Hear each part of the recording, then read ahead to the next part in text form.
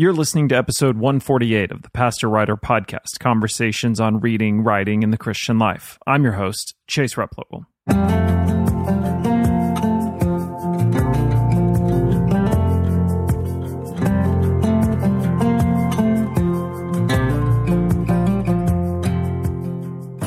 It's been a couple of busy weeks for me since Easter, but I wanted to take some time today to bring you a monologue episode. In fact, the episode you're listening to is the audio version of an article that I released on the Pastor Writer blog this week entitled, How Bread and Games Are Robbing Us of a Hunger for God, and Why the Next 12 Months Are the Greater Risk. As we find ourselves coming out of this pandemic, the last 12 months as difficult as they've been, I've got some real concerns about what the church looks like going forward. I share some of those concerns, and as I did with my congregation this past week, ask you to consider fasting in this season that lies ahead. I hope you enjoyed this episode. Next week, we'll be back to some interviews. Looking forward to those. Thanks for listening.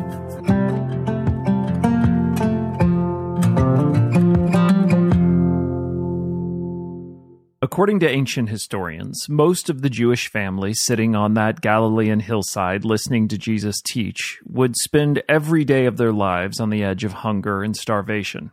Some days were better than others, but they never escaped hunger for long. By some estimations, as much as 85% of a Galilean's wages or time went towards acquiring food. By comparison, the average U.S. family spends just 9.5% of their annual budget on food. The gospel writer, John, records that there were 5,000 men seated there. With wives and children, the crowd would have been well over 10,000. As the day drew on, the disciples recognized they were facing a logistical dilemma. Where would these people find food? They didn't have the money to feed them, so they suggested to Jesus that he call it quits and let the crowd disperse to nearby towns to find food for themselves.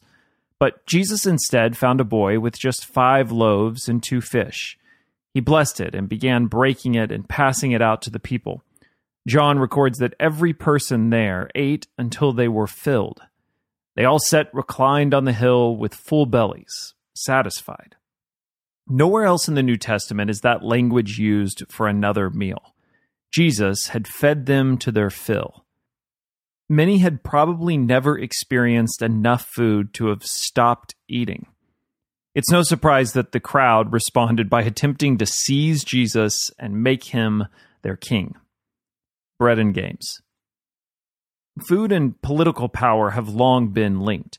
There's an old Latin phrase commonly translated as bread and circus. It refers to the equally old realization that the masses could be easily controlled with food and games. Many Roman emperors secured their political power by passing out bread in the streets and funding festivals of spectacle, week-long displays of entertainment in theaters and Colosseum.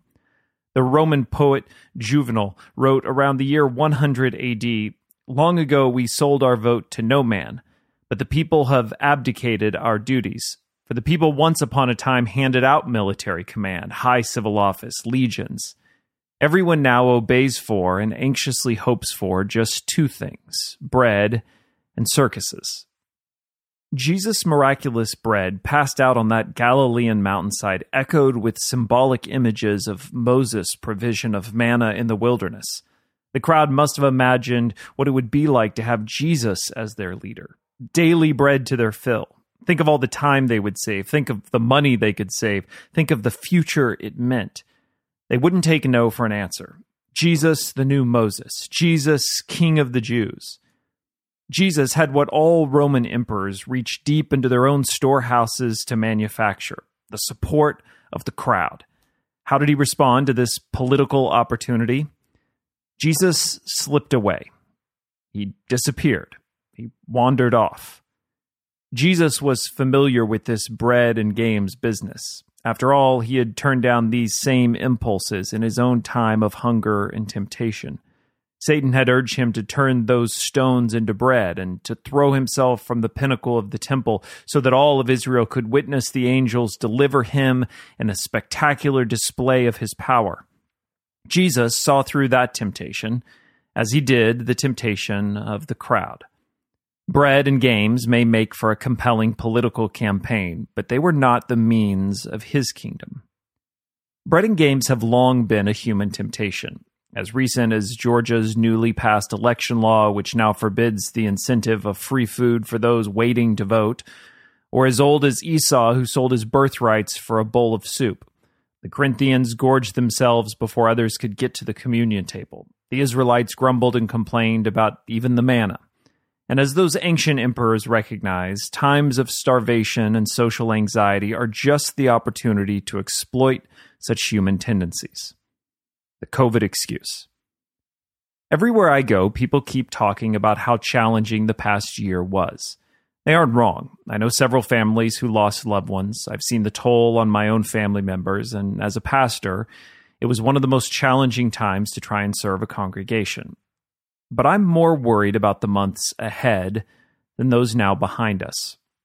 In Neil Postman's famous book, Amusing Ourselves to Death, he compared two dystopian views of the future, arguing that the one we worry least about is probably the more insidious.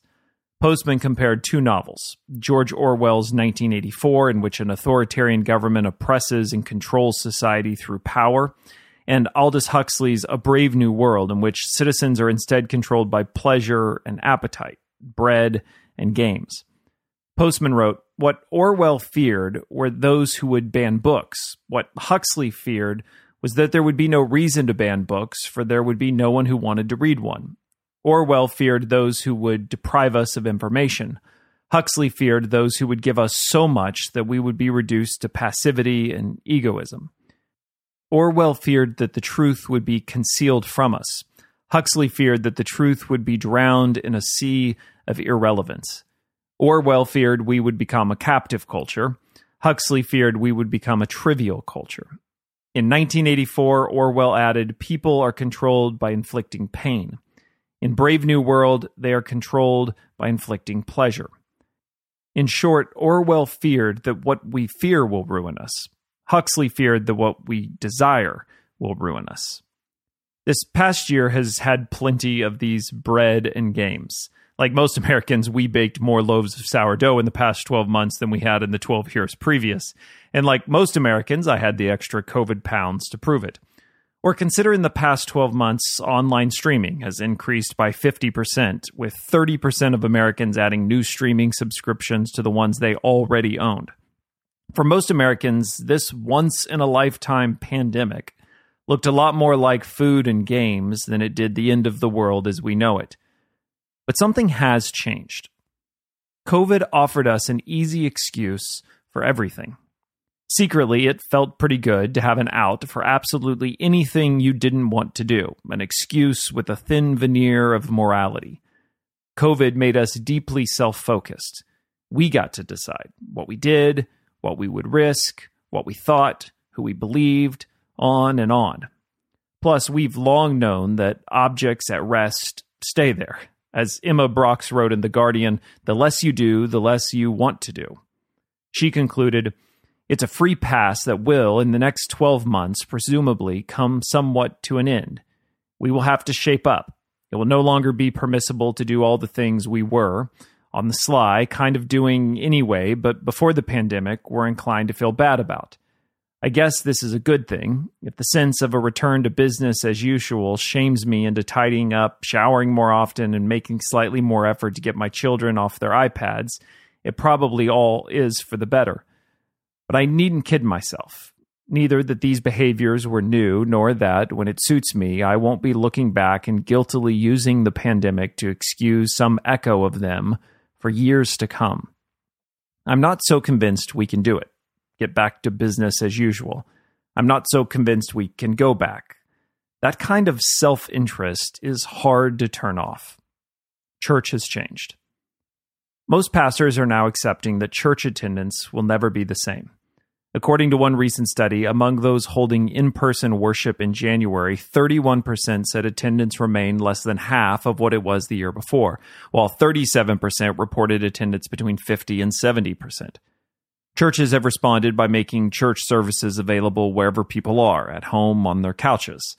All of the church experts are telling us that online streaming is the future of the church. We must rethink church in light of this new world we find ourselves in. Give the people what they want. For a full belly. When the crowd finally managed to track Jesus down in Capernaum, they wanted an explanation. Why did you leave? How did you get here? Jesus didn't answer their question, but instead explained, "You are seeking me not because you saw signs, but because you ate your fill of the loaves." To paraphrase Jesus' response, "You're not here for me. You're here to get more food. You're here for the bread and games." Jesus went on to explain that he wasn't just the source of heavenly bread. He was the bread. It wasn't just about what Jesus could do for them. It was about Jesus being with them. Jesus went on to push his point, pushing them to the point of being offended. Unless you eat the flesh of the Son of Man and drink his blood, you have no life in you. Their obsession with food and spectacle caused them to see the world and God through a consumeristic expectation. They were so self-interested in their pursuit that many left Jesus that day, convinced that he wasn't what they were looking for. They were the ones who had tasted his miracle, filled their bellies with divine bread, and yet walked away when he offered his own life as well. Talk of flesh and blood made them squeamish, sounded strange and somehow risky. Let's get back to the fish and bread stuff. When Jesus didn't, they left. They had their own bread defined for the next day. The risk of your spiritual pursuit, slipping into a kind of consumerism that seeks to fill your belly and catch a good show, cannot be overstated. It cost many in that crowd Jesus. This spiritual complacency.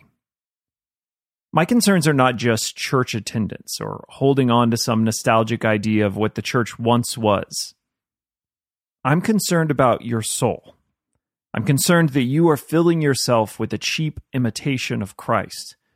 When Christ becomes a means before an end, you will soon leave him too.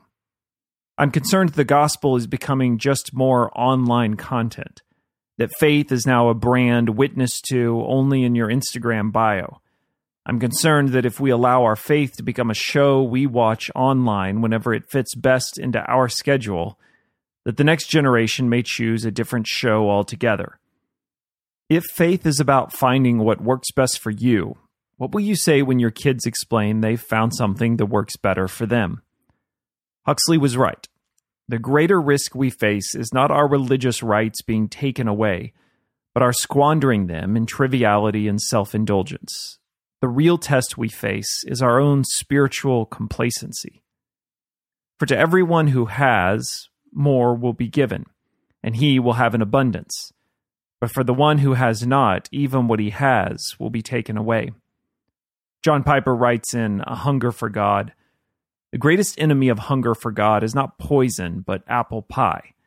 It is not the banquet of the wicked that dulls our appetite for heaven, but endless nibbling at the table of the world. It's not the X-rated video, but the prime-time dribble of triviality we drink in every night. And the most deadly appetites are not for the poisons of evil, but for the simple pleasures of earth. For when these replace an appetite for God himself, the idolatry is scarcely recognizable and almost incurable." Fasting for hunger. We are 1 month away from Pentecost Sunday. It's the day the church remembers the Holy Spirit being poured out on those first believers. It's also that ancient feast that celebrated the first harvest of grain, that first possibility of bread. I've committed myself and asked my congregation to join me in fasting between now and Pentecost. Perhaps it's a day a week or a particular meal. I wonder if you might be willing to do the same. We fast so that our experience of physical hunger might create in us a spiritual hunger. We deny ourselves bread and games so that we might receive the Spirit and that better bread with it from heaven. I do believe the pandemic was a risk to have been taken seriously, but the spiritual complacency we now face is one much greater. Let us not lose Jesus for the sake of a full belly and a funny show. And do not fear those who kill the body, but cannot kill the soul. Rather, fear him who can destroy both soul and body.